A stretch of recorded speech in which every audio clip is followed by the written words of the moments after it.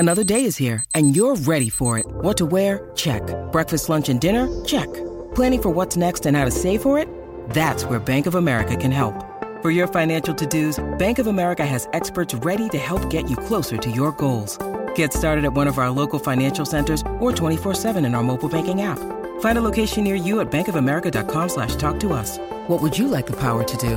Mobile banking requires downloading the app and is only available for select devices. Message and data rates may apply. Bank of America N.A., member FDIC. We will eat both your arms and then both of your legs, and then we will eat your face right off your head. You will be this armless, legless, faceless thing, won't you? Rolling down the street like a turd in the wind. What the hell are you? We are Venom.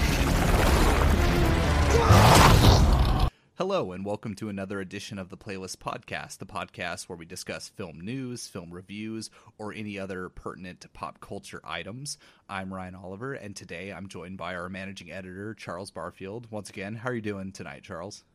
I'm doing all right. Awesome. I'm glad to hear it. I'm happy to have you back on the show. A little bit of housekeeping before we get started. The show is part of the Playlist Podcast Network. So if you like this show, please subscribe to our feed. You can subscribe to us on iTunes, on Stitcher, on SoundCloud. You'll get access to this. You'll get access to this as well as Adjust Your Tracking, as well as Indie Beat, Over Under Movies, and please just drop us a line. Let us know how we're doing. Let us know what we're doing right, what we can improve on. We really like to hear any and all feedback, good or bad, doesn't matter. So with the housekeeping out of the way, what are we here to talk about today? Venom. Venom, the most anticipated movie of all time.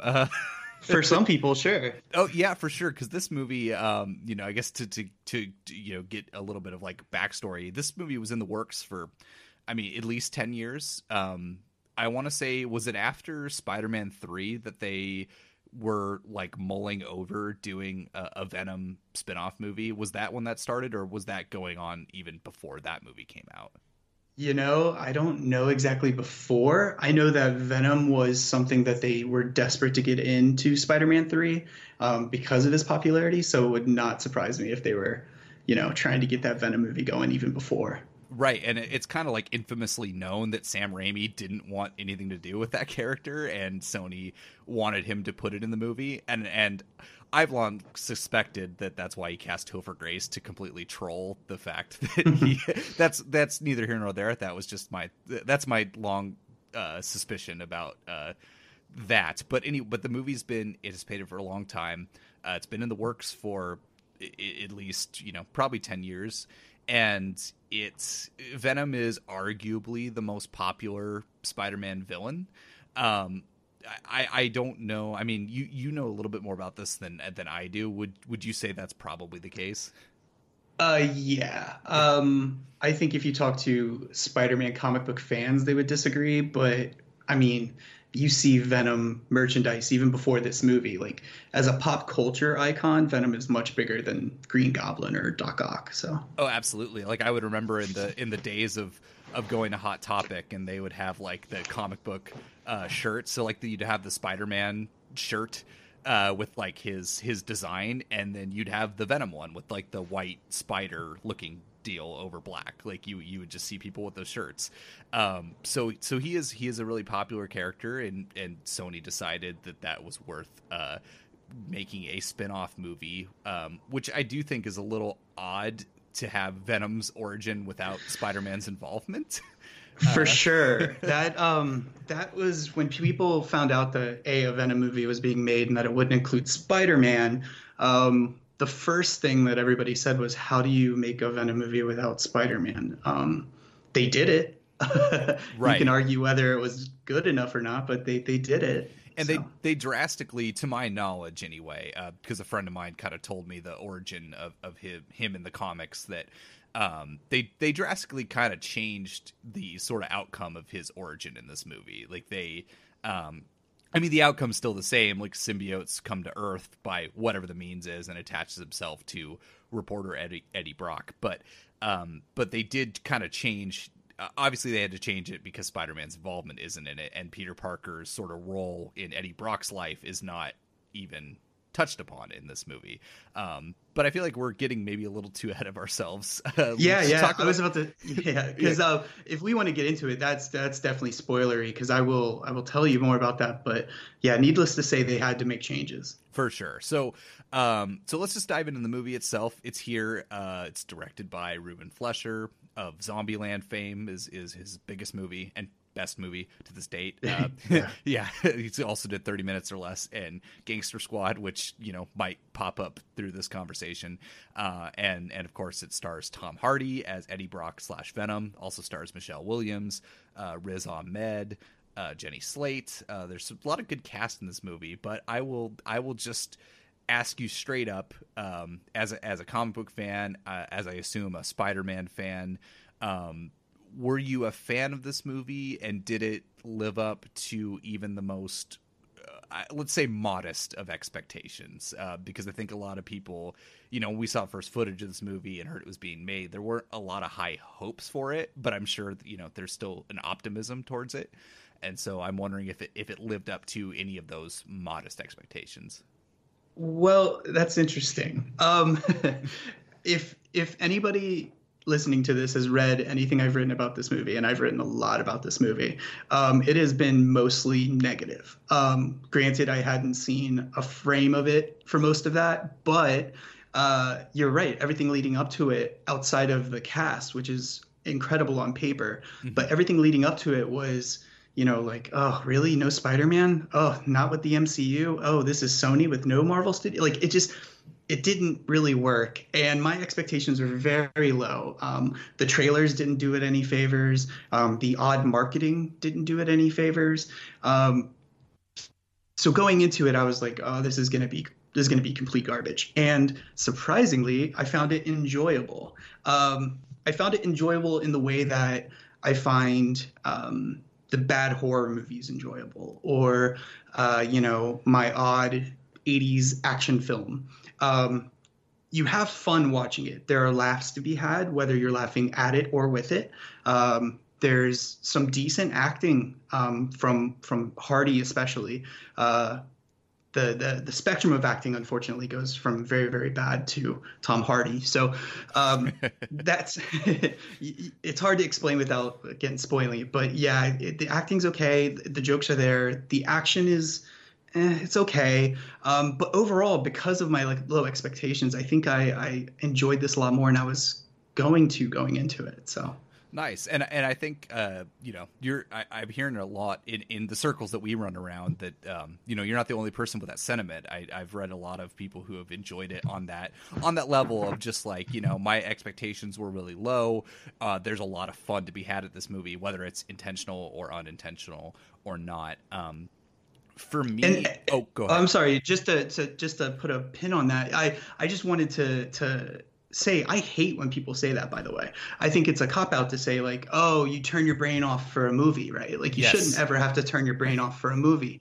So going into it, even hearing that beforehand, I was like, oh, no. But I'm telling you, there's something to it with this movie, and we can get into it more. But yeah, I kind of came around to that idea that this is kind of just dumb fun, as long as you don't take it too seriously. Totally. And I'm right there with you. I do hate that phrase, but also, like, I'm not one to talk because, like, my enjoyment of, like, dumb schlock knows really no bounds. So but it is like a personal taste thing. Also, and also just a personal thing is I'm always learning from each movie I watch, whether it's good or bad. Like, I feel like there's something to take away from it. And so you're not even really shutting your brain off. You're still engaged with it. You're just not, even if it's bad, like, it's still engaging and you're not shutting your brain off. I didn't quite have that experience with this movie.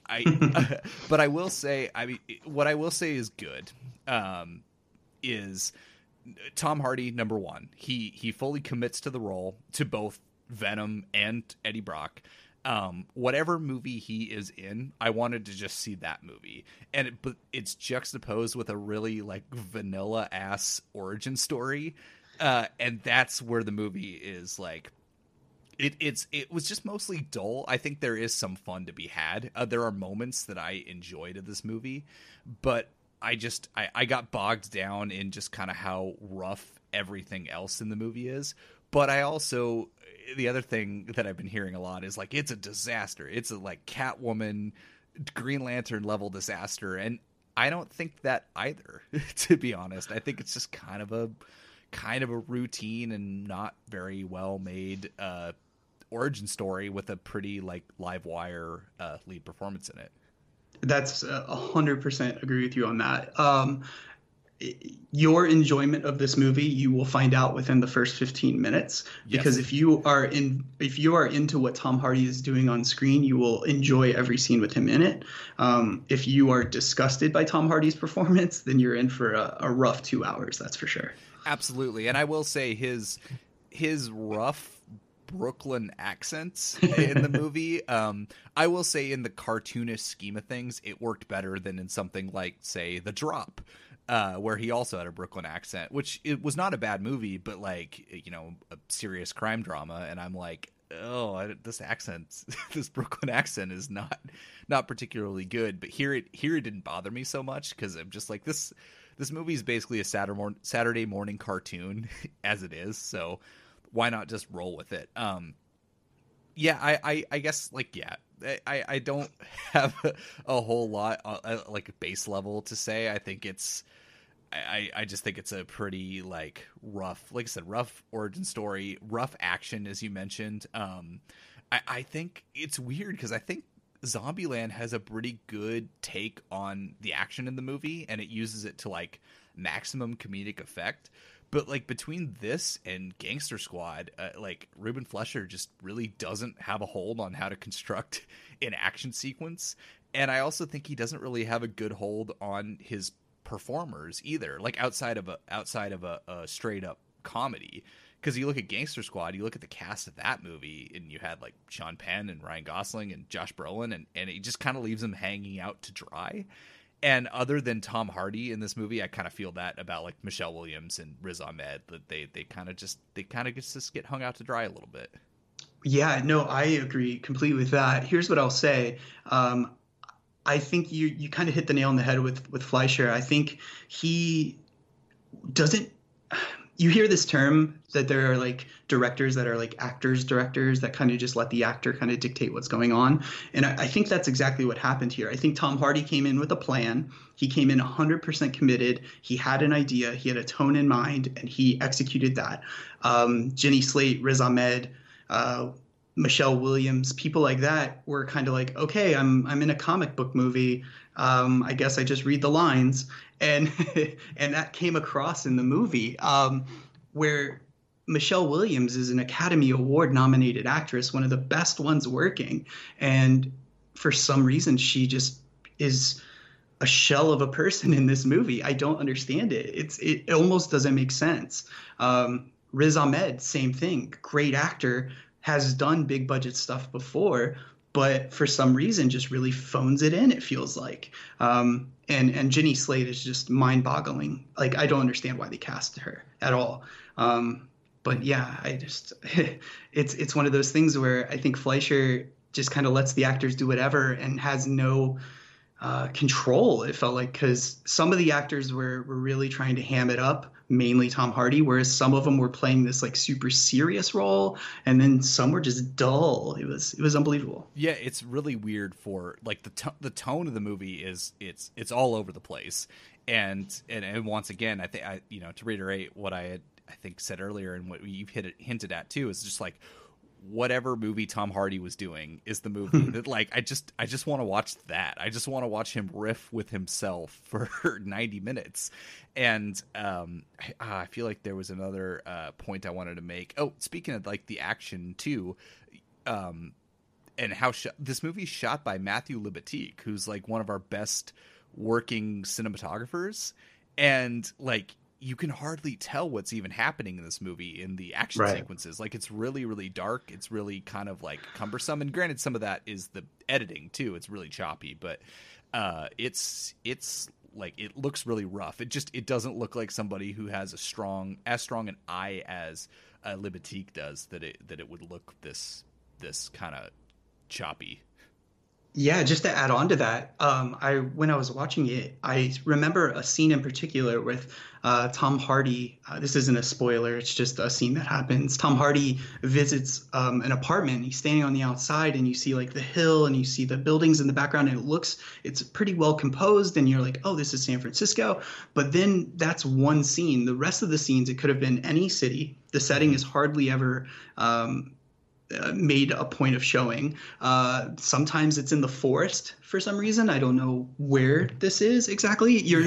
It's very difficult with the editing to know what's going to happen. And I will cut him some slack. And the same with Fleischer too. With these movies, especially these comic book movies, the action is made almost before the filming even begins, right? Like everything is pre-vised out. Stunt coordinators are telling you what you can and can't do. You're kind of handcuffed for a bit, but having characters that are completely CGI means that a lot of times you're just trying to hide the faults. And we saw this in I don't know if you've ever watched the Transformers movies, but those Michael Bay Transformers movies, the action is a low point because it's just CGI monsters fighting each other, and it doesn't have any weight to it. It's hard to decipher what's going on, and Venom has that same exact issue. Right. And sadly, yes, I've seen all 5 of those Transformers movies. But that's for another podcast someday. Maybe. We'll see. But yes, that is the tough thing is and it makes it even a bummer is when you hire these talented cinematographers where that's like they don't really get to show off what they can actually do because everything is all pre-visualized, everything's already kind of designed for them. They just have to, like you said, hide the faults. That's a good way to put it. So that was disappointing. And yeah, the action is choppy, as we mentioned. The acting is weird, but I will, yeah. I'm there with you. Like what Tom Hardy is doing in this movie, and I want to ask if you have any other thoughts before we move into spoilers. I don't have a lot, but if there's anything you wanted to mention before we get into that. Yeah, I really want to. Again, it's hard because you don't want to harp on the same things over and over again, but the movie really does rest on Tom Hardy's shoulders, and for the most part, he does very well. And you just can't help but be disappointed as a film fan that people like Riz Ahmed, Jenny Slate, and Michelle Williams just don't show up. That's just my big takeaway: is that they hired this great cast, and Michelle Williams, I'm just shocked. Michelle Williams, came down to their level to do this movie and just phoned it in. Totally unbelievable. And it could be direction too. That's the other tough thing too, is like maybe they weren't given a lot to do. Maybe they were, because I think of like, to go back to another Fleischer film, like I think of Gangster Squad, which did you happen to see that movie by chance? When it came out, but I haven't revisited it. Yeah, don't like it's bad. I saw it when it came out as well, but like I remember like that movie too, where you had all these terrific actors phoning it in, and you had like, I wouldn't necessarily say it was a good performance, but like what Sean Penn was doing in that movie as like he was so like over the top and cartoonish, and it was like this movie, like a movie at war with itself, kind of. Where like Sean Penn, I think that like Ruben Fleischer and the rest of the actors were trying to make like LA Confidential, and they weren't doing a great job. And Sean Penn was like, I'm going to be in the Untouchables. Like I'm going to be the De Palma movie, like the lurid kind of like crazy over the top movie. And it just butted heads with each other on top of like the writing being quite poor and all stuff like this. And it kind of reminds me a lot of this movie, where it's like, okay, it's a like pretty routine origin story. There's not a lot of legwork to make you organically feel the things that are happening. There's a lot of dialogue that's just telling you what you're supposed to feel and what's supposed to happen at any given time. We'll hit on that more later. Yes, but there's a ton of exposition. Oh God, yes. But then again, you have Hardy over here, who's just like, I have a vision as an actor for where I want to take this character, and I'm just going to roll with it. And they just let him do it, which is awesome, and it's the soul saving grace of this movie. But it just weirdly clashes with everything else around it that's so like kind of dour and uninteresting. And so it's strange, and I always root for the filmmaker. I do, but I have to quote something that Rod said recently, and I think it was on Twitter, to the effect of like, think of all the female filmmakers who basically went to director's jail after one movie, and I think he used Karen Kusama as an example after Aeon Flux, and he's like, Ruben Fleischer's had three whiffs, three pretty big whiffs in a row, and maybe it's time for the handcuffs. Basically, is what he said. So no, I agree. There's a missed opportunity for sure here. Definitely, but you do have a performance, and you do have and if the movie does well, and we'll get into spoilers, but if if a follow up were to happen, you'd at least have this performance that they could build upon and maybe tweak some things and actually make a good movie out of it. Like there's not a lack of potential here. They just need to go with the stuff that works. Yeah, and just a final thought on what you just said.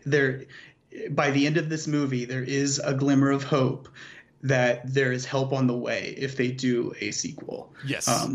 So yeah. Definitely. Yeah. It just needs a better script, and basically to be like, okay, whatever Tom Hardy's doing, we got to get on his level, and you'll probably have kind of a cool movie out of that. So hopefully that happens, because it's not. I guess before my last thought is just to reiterate what I mentioned earlier. The movie's not a disaster. I think that's. I mean, to each their own. I think that's a little hyperbolic. It's not a particularly good movie, but again, we at least have Tom Hardy, who's just having a ball, relishing the scenery, and he's the sole shining light in this otherwise pretty dull origin story. Agreed. All right, should we swing into some spoilers? What do you think? Yeah, let's do it. All righty, so spoilers for Venom starting right now. Yeah, actually, I'm just about to watch it now, Jack. I have already seen it. Anyway, at the end, there's a very unusual twist. Oh! Oh, no! Oh, now I know there's a twist! I'm going to spend the whole film guessing what it is! So, where do you want to start with the spoilers? Should we start at the post-credit scene? Should we start at the beginning? What are you thinking? I think let's just flesh out more of what we were saying there. I think Michelle Williams is given a role that should have been given to some other actress that's a no-name up-and-comer, because she has nothing to do except for one scene where she gets to be She-Venom, and the crowd erupts, and then she quickly goes away only to, play with sounds later on. And Riz Ahmed. Oh my God, his dude. performance is unbelievable. I think they're trying to make him like Elon Musk. That's exactly who I thought of. I'm guessing that's what it was, but even Elon Musk has a ton more charisma than Riz Ahmed. In this movie, I should say. Riz Ahmed is a talented actor, a good entertainer, but for some reason he plays it so serious that it just, every time he comes on screen, it's either for exposition or for him to do like a what would be a mustache twirling sort of line that he delivers in this dull monotone that is just, it sucks all the life out of the movie for that moment. And Jenny Slate, bad casting for her. She's a great actress who just didn't belong in this movie. Which is crazy, which is crazy given like her comedic chops and like the kind of comedy that the physical comedy that Tom Hardy's going for in this movie. And it's just like, you have Jenny Slate, who's terrific. Like, why wouldn't you utilize what she could bring to the project instead of her having to be the sort of like, the person who, she has no function really either, other than to just be like, oh, I'm the scientist who believes in this person. Oh, wait, this person's evil. Okay, never mind. I believe Eddie Brock. Like, and that whole thing is like, it's like we mentioned in the non-spoiler section of like the stuff that is just telling you how you're supposed to feel, telling you exactly what's happening, telling you that, and also like, So Eddie Brock's boss at one point, there's a perfect line to describe Let me his just character. stop you right there, because I'm looking at IMDb right now, and because I was going to mention this guy as well, and IMDb doesn't even have his character name, and I had to think in my head, is he even mentioned by name? No, he's not. He's just boss. Boss, He's literally just his journalist boss. He's barely in the movie. He's in it for a second, but he says something to the effect of, for a smart guy, you're really quite a dumbass. And before he even says that, that's how I kind of felt. I'm like, well, yeah, he's going off this like, he says like, did you have, what's your source? Is any of this founded? When he kind of calls Riz Ahmed's character out for all this, like hanky stuff, which does turn out to be true. But again, like a good journalist would have their source. Like they would not bring any of that up. And so it's just like, the movie didn't have a good reason to propel the drama, so they just come up with nonsense, and it's really quite ridiculous. And yes, anytime Riz Ahmed is in another scene, he's, like you said, straightforward, would be mustache twirling if it weren't for the fact that he's so monotone. And he's like, I'm gonna be like the sneaky Sinister, like I'm gonna be charismatic on top but really be evil, but you don't even really get that. You're like, yeah, this guy's evil from minute one. Like there's none of that. I don't even understand how he runs a company. Like, if you want to look at like this is a larger thing, if that guy is a CEO of one of the biggest, you would assume one of the biggest companies in the world, like how? Right. He seems so over the top evil that like people would be able to see that a mile away. Like there's something wrong with this guy. Exactly. That goes with like my Saturday morning cartoon like mention. Like it's exactly what that is. And then I want to go back to the Venom moment. I like. It's bad, but I wanted more. Like I like the weird. Like when shit gets weird, I'm like, be weird with this movie. Like it is like, I don't want to say obscure because Venom is obviously super popular as we mentioned, but like you have a chance here to take some risks with this character. So just be weird. So the moment Venom makes out with Eddie Brock to pass the parasite back, I was like back in the movie for a brief second. I was like, this is fucking weird. I'm on board. And I wanted to bring up, I mentioned this in our email correspondence, but it reminded me a lot of the movie Brain Damage, which is a 1988 film by Frank Henenlotter, who made Basket Case. And basically the premise of that movie is it's like a little alien creature who finds himself attached to like a milquetoast guy who like implants him with this like euphoric drug-fueled feeling. But in exchange, he needs brains to survive. Right. So he's going out and like, using this body as a host to go out and kill people and eat their brains. And I'm like, wow, is this movie actually riffing on this Frank Henenlotter movie? Because if so, big kudos to them for doing so. But I wish it pushed it further. I wish it got really weird with the premise, but I also get they want to build this like, universe with these Spider-Man villains. So I guess I understand, but it's they had a chance to get weird, and they do it in stretches. They do it in little glimmers of weirdness. And I think you mentioning the year that came out with is kind of significant, because I don't know the exact date, but I want to say like 89, 90 is when Venom kind of became a thing.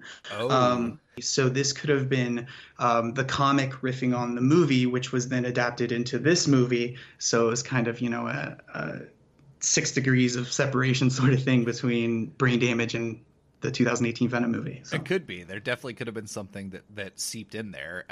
It would be hard to, especially if you've seen the movie, like it's really hard to be like, oh, that, like, to not notice the parables to that. What else? I mean, to reiterate more on Hardy, I mean, because he's the thing worth talking about most in the movie. Like the scenes of just pure physicality, like the physical comedy in this movie, I didn't think he. Not that I didn't think he could do that, but just we've never really seen that from him before. But he nails it, and it almost makes sense because he is such a physical actor. I mean, especially if you look at his other comic book movie, The Dark Knight Rises, where it's like so much of that is like his brooding physique, his imposing physique, and like how he has to act with his eyes with that grill over his face. And he was able to pull that off. But the sheer amount, like the scene, maybe my favorite scene in this movie is when he visits Michelle Williams and her new love interest at the restaurant, and he just starts freaking out on people. And you hear Venom saying like Venom is choosing what to eat. He's like looking at somebody at another table, and he's just like, no, and then looks over at someone else. It's just like, oh, and it's just. Then he ends up in the lobster tank, and it's just like shit like that where I'm like, God, he is going for it, and I really appreciate that because I appreciate go ahead. that. No, Sorry. nothing. I appreciate that for sure. Yeah, I when I was watching this, I was thinking there was something like I thought familiar about the way Hardy was portraying this, and I was thinking back to his roles and. He's got this reputation for taking odd acting choices to roles. And the first one I actually saw him in was Bronson. Yeah. And in that movie, he is really out there and really doing some crazy stuff. And I saw bits of that in this, where this is probably like the closest thing I think I've seen to Bronson from him in a weird way since, because he's allowed just to kind of run with it. You can tell a lot of his scenes are improv. You can tell that the physical comedy he commits 100% to. The first moment where Venom says, Eddie, he like flies back into the shower, and I don't know about when you saw it, but the crowd like erupted when that happened when I was watching it, because it was this sudden moment of comedy when everybody was like, oh, this is what it's going to be. Yeah. And from then on, everything with Eddie and Venom was really great. Yes, that like the buddy dynamic between them is the saving grace of this movie, like that and Hardy's 100%. Physical presence. I'm glad you brought up Bronson, because it reminds me. There's literally that scene in Bronson where he's addressing the camera and he has the split. He has like the sad clown, or like the clown like makeup on one half and then his normal face on the other, and he's flipping back and forth in front of the camera to tell this story.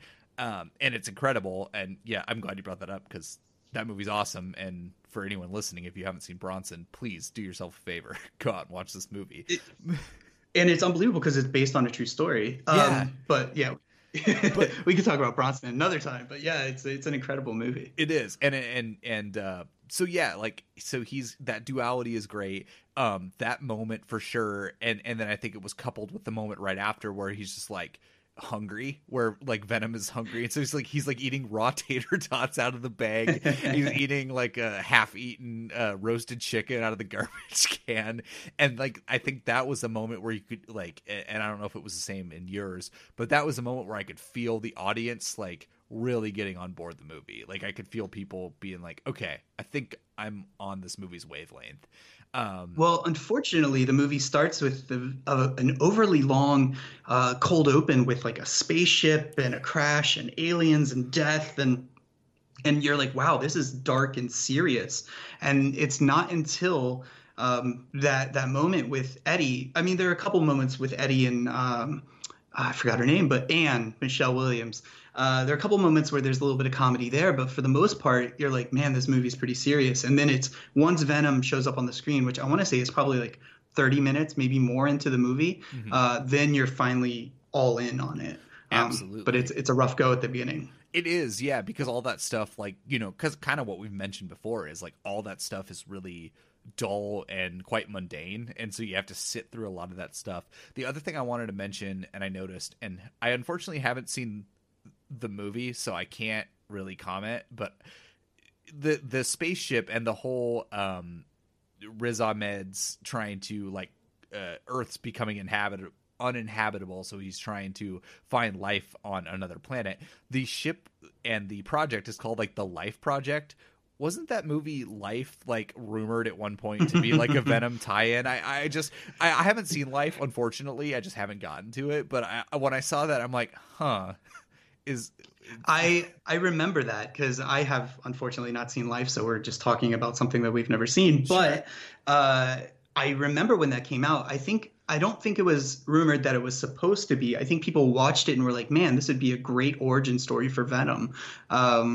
And yeah, I don't know if if that's actual truth or not. But I don't either, and unfortunately, neither of us can really speak to that. But Yeah. I noticed that, like, because the from my understanding is the movie itself doesn't really explicitly say anything to not paint itself into a corner. But when I saw that ship, like the first shot of the movie is that ship coming to Earth and then it going out in flames, and it's like in the very front of the ship just says "life" in very big letters, and I'm like, huh, okay, now I need to go back and watch this movie, I guess, and see. I feel like what else I was going to say. I will say about that spaceship scene, since we're on it, there's a very cool Easter egg for comic book nerds. The surviving member of the space crew that is then ultimately killed by Riot is referred to as Jameson. That is in comic book canon, at least, that is the son of J. Jonah Jameson, which is the very famous Spider-Man character, is the boss of Peter Parker at the newspaper he works at. So that's actual comic book canon, and pretty cool that they did that as kind of a nod. One of the very few nods to Spider-Man. Don't go in there expecting allusions to Spider-Man, that's for sure. Absolutely. And I was going to ask when you said Jameson, I was like, oh, does that have to? Okay, so it does have to do with J. Jonah Jameson in some way. That was the other thing I wanted to ask you as somebody who knows this stuff a little bit more than I do, is that, so is Riot a character? Is he a character that has existed in like previous iterations of Venom? Yeah, it's a okay. It's a pretty deep cut in the sense that Venom and Carnage are the number 1 and number 2 symbiotes that are mentioned in the comic books. From there, they've had probably a dozen or more that have had little story arcs here and there. It's always kind of the go-to Venom story is for him to fight other aliens. So yeah, Riot, I'm not super familiar with the character, but it's kind of one of those that if they didn't want to use Carnage, it's probably the next one in line to use. Got it. Okay. I just didn't know because as somebody who I think I maybe even mentioned earlier, someone who really only knows the animated series and like the video games and the feature films, I only know Venom and Carnage.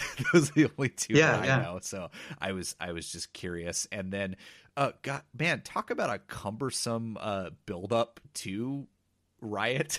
Is like the ship lands and then like one of the astronauts survives, and then he passes it on to a medic, and then that medic passes it on to another woman, and then that woman passes an older lady. An older lady, and then that older lady passes on to a girl who ends up in San Francisco inexplicably. Like and then an 8-year-old girl, by the way. Yes, an 8-year-old girl. Well, not only that, like who's running security at Riz Ahmed's? Like, she just walks right in. Like, it was a huge ordeal for Jenny Slate and Eddie Brock to like sneak in, and where Eddie Brock gets the parasite. Or I guess I shouldn't call him a parasite. He gets upset about that. But when he gets Venom, so like that's a whole like ordeal, and then like. This 8-year-old girl just walks into the facilities and goes up to Riz Ahmed and passes on Riot to him. And I'm just like, what? I would assume that there's a scene that we're missing where she just slaughters a dozen security guards on the way in. And that would have been something to see for sure. But yeah, so this whole Riot thing really bothered me because it was clearly just a series of obstacles, literal obstacles, to prevent the third act from happening, right? Mm-hmm. So the movie could have been over had Riot been collected like the other specimens, and Riz Ahmed gets Riot, and then, the movie's over in a half hour. But instead, they had to drag it out for 2 hours, so they have this relay race that is so weird that it every time it's on screen, you're like, what is going on? And to mention the little girl again, so this old lady just finds herself in an airport, and I guess she knows that she needs to get to San Francisco, finds a girl that she thinks is going to San Francisco, passes it on in the bathroom, and then this girl just walks away from her family as if it's just a normal thing that little 8-year-old girls do, and then somehow ends up in downtown San Francisco at a maximum security science lab. It's unbelievable. The logistical hoops they have to go through to to make that happen. I can barely navigate in San Francisco every time I go there for work. So like the fact that she is able to do it no problem is like, yeah, it's but yeah, it's so cumbersome. It's like what's that phrase they talk about like for TV writing? Plot blocking. It's plot blocking. Yeah. The movie. It's just like the movie has to happen. Like any you're like, wait, why? And then all the answers to that is because the movie has to happen. And that's the logic they went with in this movie. The other thing about the lab that just boggles my mind, and this might be a bit of a nitpick, and I'm sorry if it is, but when Jenny Slate decides that Eddie Brock needs to see this for himself, she does the old classic, hide in the back seat sort of thing, which I don't know how that works at this sort of maximum security lab. Right. Then they walk in the front door, walk past stuff. She opens this big door to the lab. He slides in, and the security guard sees her basically do that and then says, "What are you doing?" And she's like, "Oh, I'm just working late." And you're like, "What?" And then I'm summarizing here, but basically he gets the parasite and escapes somehow. And then there's no security footage to show him do this because the next half of the movie is Riz Ahmed trying to figure out who broke in. Yeah. It's really crazy. I thought that too, where I'm like, you would think they would have security cameras and they would know exactly who did this. And yet they're just like, who did this? How'd he break out? We need to find him. And I'm just like, what? Why? What? And then they're like, who is the last guy here? And it's the security guard who talked to Jenny Slate. And because all he would have to say is, "Oh, she was here." And then, she would have been busted. But instead, before that guy can get a word out, Riz Ahmed's like, "You're fired." Like, really? Like, wouldn't you want to talk to him? Like, I don't know. It was, again, the plot in this movie is mind-boggling at times. Oh yeah, and that's what I mean is like what I mentioned before is just like not just like generic origin, but just like just so much just telling like it's almost like the movie had no faith in the audience or more so or even more so they just were like, okay, let's just cut it down to its bare essentials. So everything is like a very directly like there's no like subtle like loaded statements. Like everybody says exactly what they're feeling at any given time or what's happening. I'm sorry.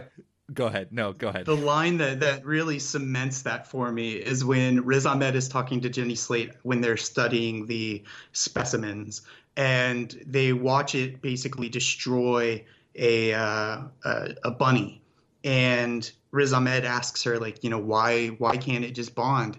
And she's like, she gives this reason, says it has to bond. They have to be like the right match for each other. And then Riz Ahmed looks at a doctor and says, "Oh, you mean like organ donators and how they have to have the same blood type and how, sometimes organs are rejected." And she's like, "Yes, exactly."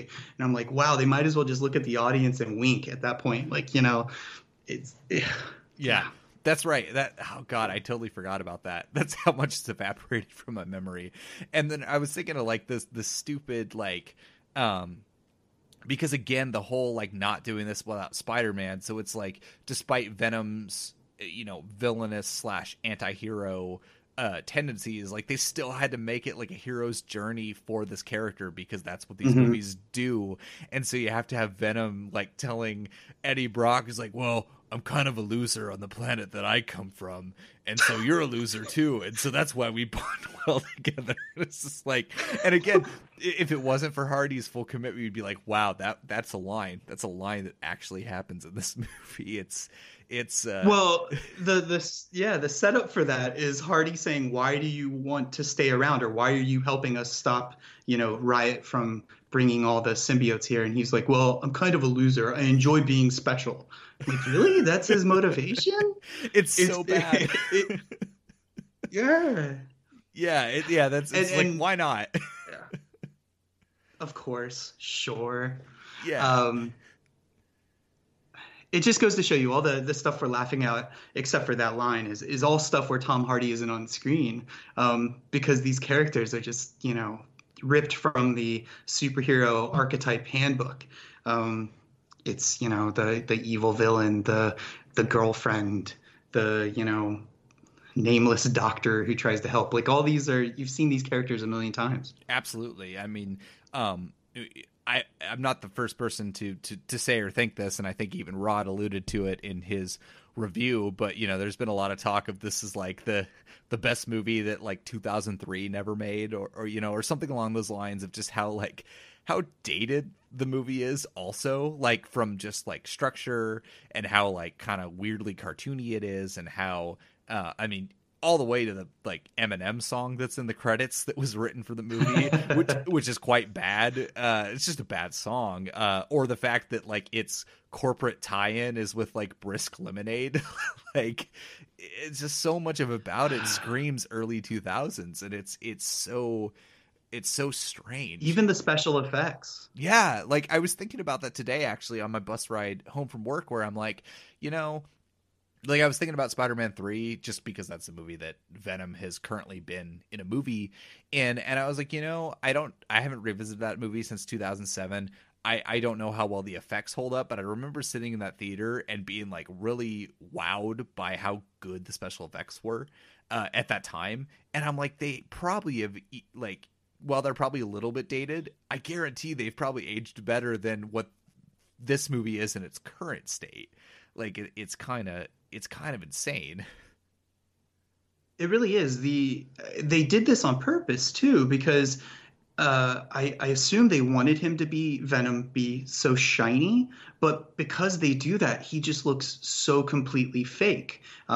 He looks like a composite put onto a real movie. It's just not good. And they look 10 years old. The movie automatically looks 10 years old, which is never good. No, it isn't. And like you would think, especially at the very least, they could have done, you mentioned that like he does look like a composite, and at the very least they could have done motion capture. Like that seems like number one. Like if I was doing this movie, like if I was in charge of this movie, like just hypothetically, that would be my number one. It's like you'd look at what Mark Ruffalo does with the Hulk, and you would look what Andy Serkis does with Thanos. Thanos, and you look at what Andy Serkis does with the new Planet of the Apes movies, and you'd be like, we have to motion capture this character. We have to get the essence. Like if Tom Hardy is doing the voice for this character as well, we have to get his movement. We have to get that would be number one to making this movie even like remotely successful. And they don't even do that. Like there's no real.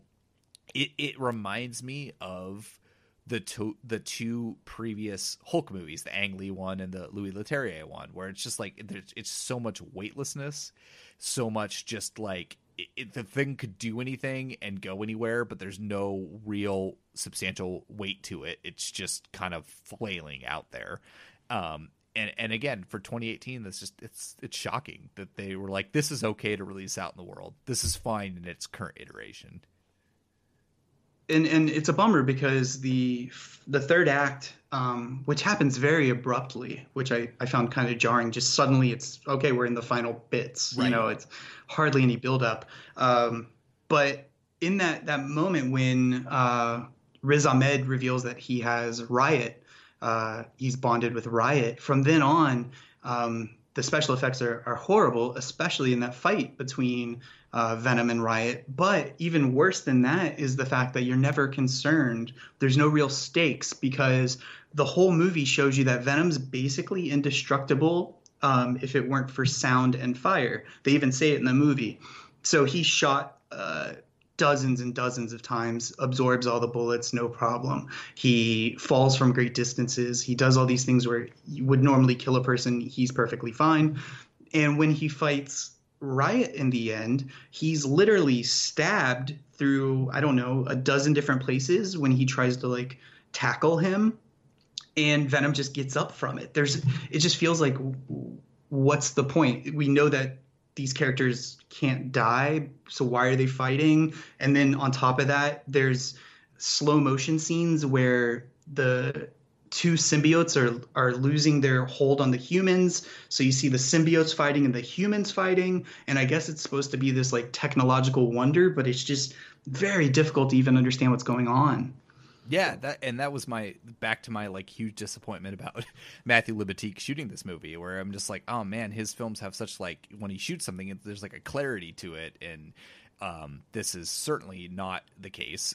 But like you mentioned, the pre-visualization, and yeah, it just there's nothing to that ending, and you know exactly how it's going to work out, and you know how it's going to be fine. The slow motion shots do the special effects even less favors than what were already done, Yeah. because then you can see the fault. Like you said, the cinematography was to cover up the faults, and they don't even do that. You're like, No. I can see the problem. Yeah, and it's the third act is bad, the first act's bad. You're really, when you buy a ticket for this movie, you're really gonna get that middle hour of Eddie Brock and Venom banter is where you get your money's worth for sure in this movie. So totally. So if people do buy a ticket to the movie, then they should just sneak in about like 20-30 minutes into it. Just skip the whole first act, and yeah, and just enjoy that ride.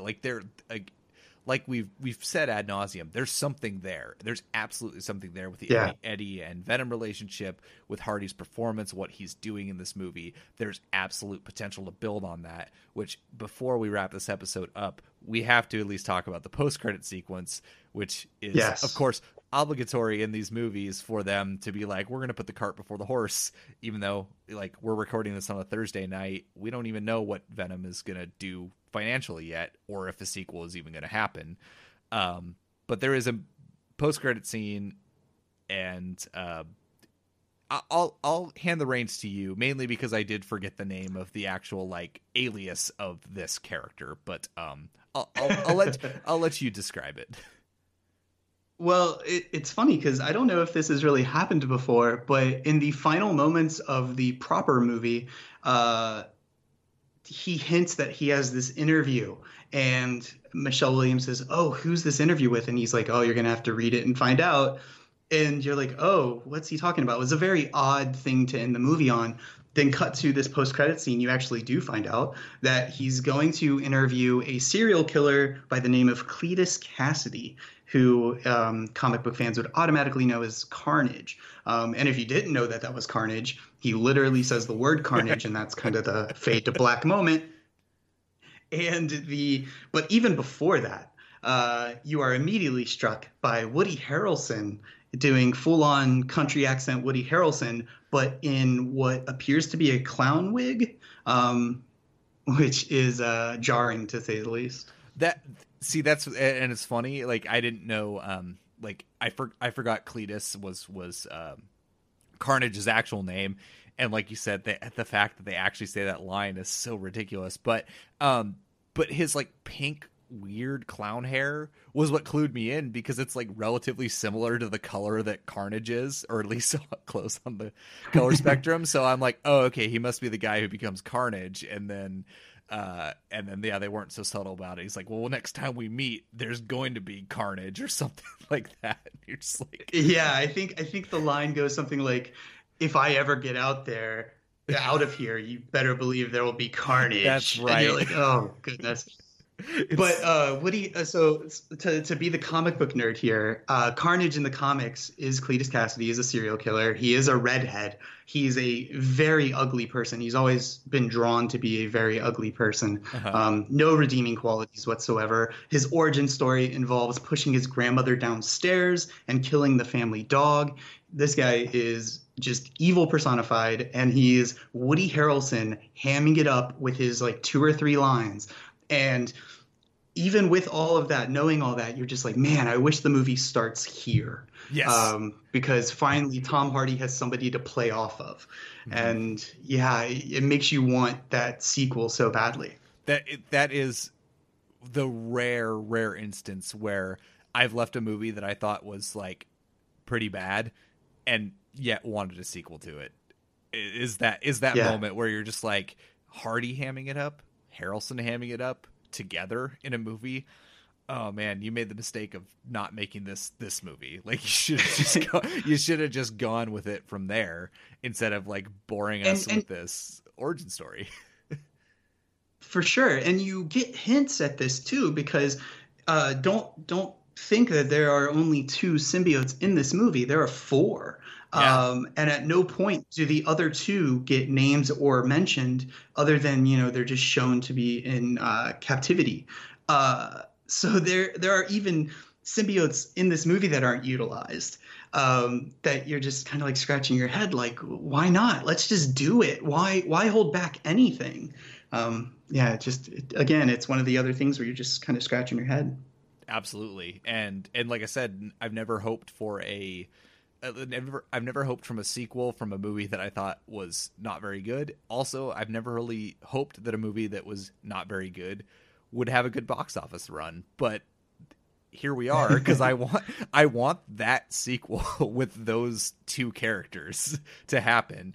And I feel like, to be honest, with the reception the movie's getting, I mean, you should at least mention before we wrap up that, like, it's getting pretty hammered by reviews. The reviews are not kind to the movie, but almost everyone from the spectrum of I kind of enjoyed it to it's terrible is pointing out that Hardy is the saving grace, including us right here. And so I feel like if the movie does well enough that Sony would look at that and be like, okay, we got to put our eggs in the basket that is actually, worth making a sequel out of this, which is letting Tom Hardy do his thing and then riffing off Woody Harrelson. I think that could be a fun time. So I hope it happens, but I guess we'll see.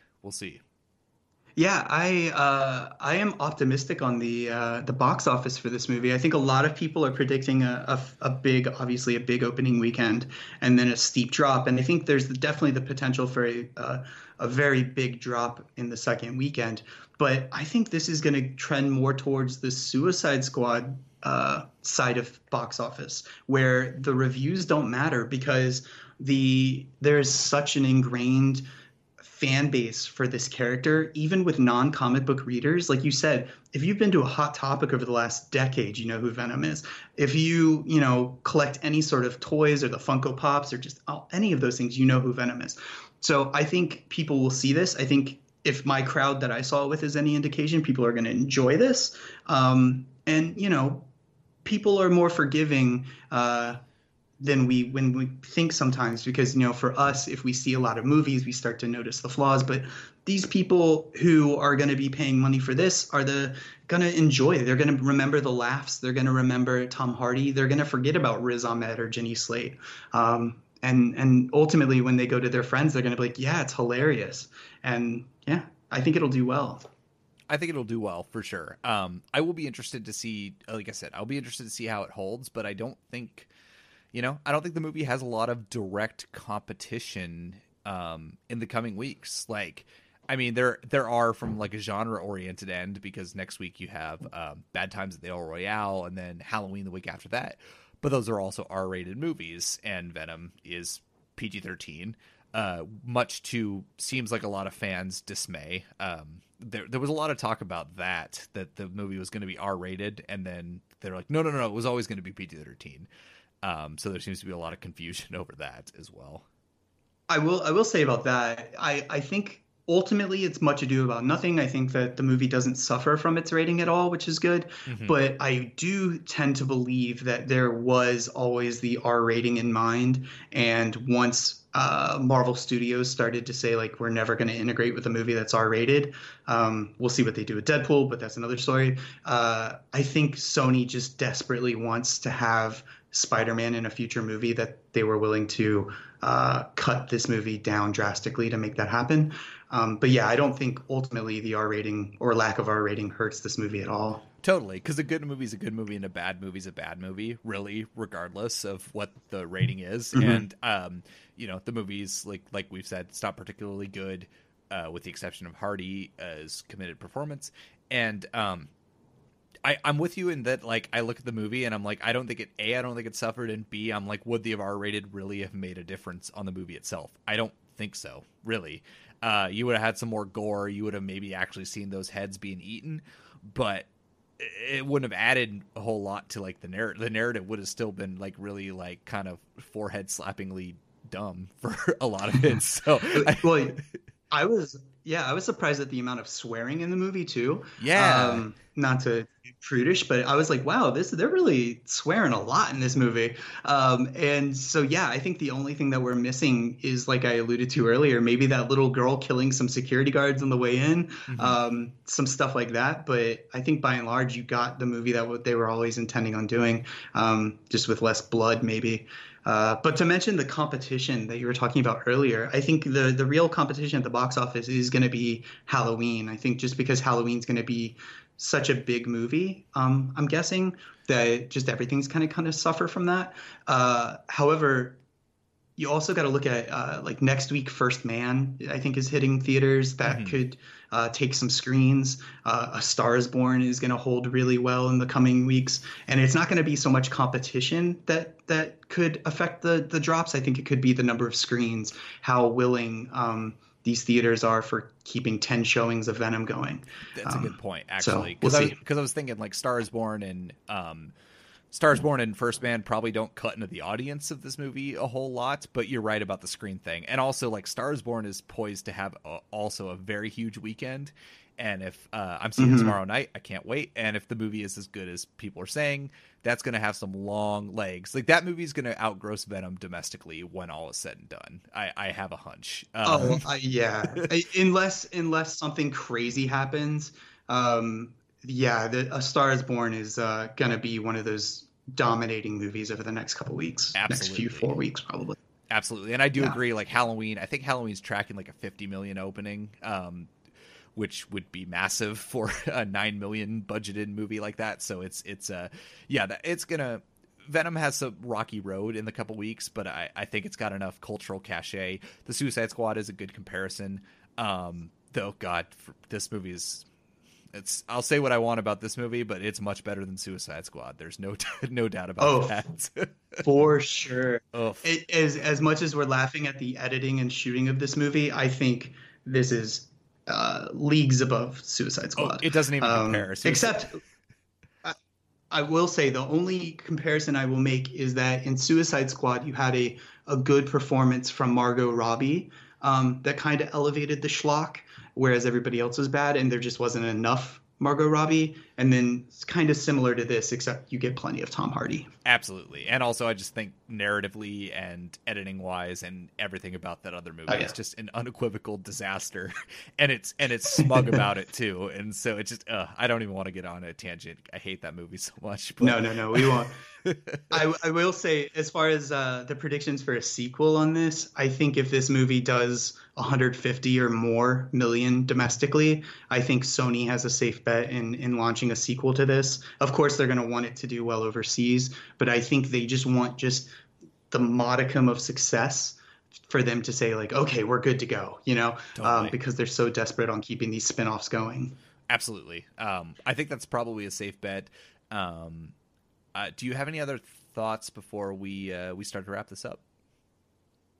Yeah, I don't think so. I think I'm just looking at some notes I took here. They changed Eddie Brock quite a bit. We didn't really cover that, but in the comic books, just real quick, I'll go over this. In the comic books, he's a direct rival to Peter Parker and is kind of a prick and is always made to be a prick. And then when he finally gets the Venom symbiote, he becomes even worse. And then it isn't until the character in the comics got popular that they tried to make him more of an anti-hero, whereas they kind of skip all of that with this and they make him a good guy who gets kind of an a-hole parasite who then they have to balance each other out, which I thought was fine. I didn't really care. But, some purists might look at that as like kind of disappointing, I guess. Totally. And I've mentioned this on this podcast before, and I guess I'll just reiterate. It's all about adaptation. So it's all about whatever fits the narrative of the movie. For me, I don't care if, things are different than what they've been before, as long as it fits the narrative of the movie. And obviously they were not going to make this movie with Spider-Man in mind. I mean, maybe in the future, but they were, not going to make it in this way with Spider-Man. So they had to figure something out. And like I said, I don't think it's particularly good. I think it's a much better outcome than I think most of us predicted. And I'd be interested in a sequel. I do have one quick thing before we wrap this up. I'm surprised there's no hints at this like Moebius movie that they're hell bent on making as well. So that movie is interesting. Just the character, again, if you watch the Spider-Man animated series from the 90s, A, you definitely should go do it, and B, they're really taking characters from that for these things. So Morbius is a living vampire, and Jared Leto is signed on to play. I thought, again, for sure they would at least have a name drop or maybe that was the post-credit scene. But yeah, no hints at that. So I think what they were doing with this movie is they're just really playing it safe with the universe building, because they don't want to put the cart before the horse. And also they want to leave it open if Kevin Feige says, sure, hey, let's introduce Venom into the MCU. So there's a little bit of both of that going on. But yeah, no hints to other Spider-Verse properties. Got it. And actually, like, last thing I will say, that is one thing in addition to Hardy that I will say I liked about the movie is how toned down like fan service and universe building was. Because we've seen so many other movies do that where they put the cart before the horse and then that sequel doesn't happen. And then they're just like the movie itself suffers. And like I said, I don't think it's a good movie, but they at least were like, we're going to make this Venom movie. It's a Venom movie. And then we'll figure out everything later. And that is the right way to go about it. And so I do give them a lot of credit for trying to restrain it, because we all remember The Amazing Spider-Man 2. Yep. And I think, again, despite the fact the movie's not good, I did think they learned their lesson from that movie to be like, okay, maybe we shouldn't, introduce all these things if it's no guarantee that it's going to happen. Yeah, and the only hint at further adventures are that post-credit scene, which I think is fine. Yeah. Because, again, with the post-credit scenes, you don't have to watch it if you don't want to watch it. And I think even if there was never a sequel, just that little hint of what could be with Woody Harrelson is enough to get you excited, even if it never happens. So totally. If not, you're like, oh, that was a fun little moment where Woody Harrelson got to chew the scenery for 30 seconds or a minute or, however long. So I am all on board for Hannibal Lecter, Woody Harrelson, though. Like, bring it on. Let's do it. Yeah, absolutely. That could be, like I said, I hope that I want to see that movie, and I really hope again, this movie's not a disaster. I hope they take the right lessons from it and go and make something weird and interesting and just let those two actors rip. You're going to have something good. But yeah, Agreed. I think that's probably a good spot to wrap this up. We've gone on. It's funny, before we were we were talking about this podcast, I was talking to my wife and I'm like, I don't know if I have a lot to say about Venom, but yeah, it turns out we actually did have quite a bit. So I'm glad. So thank you again for hopping on this episode. I think this was a lot of fun. I can't wait for the next one. And for our, once again, a little bit of housekeeping, this show is part of the Playlist Podcast Network. So if you enjoy this show, you can subscribe to us on iTunes, on Stitcher, on SoundCloud. You'll get this show as well as Adjust Your Tracking, Over Under Movies, Indie Beats. Drop us a line, drop us a comment or rating. Let us know what we're doing right, what we can improve on. With that out of the way, once again, Charles, thanks for coming and chatting. This was a lot of fun. Yeah, thanks for letting me come on and chat nerdy stuff again. Absolutely. Oh, you're always welcome, man. And to our listeners, thank you for listening, and we'll catch you on the next episode. I got that adrenaline, not going when I'm never gonna slow up and I'm ready to snap any momentum. Thinking it's time to go get 'em. They ain't gonna know what hit 'em when they get beat with the venom. I got that adrenaline.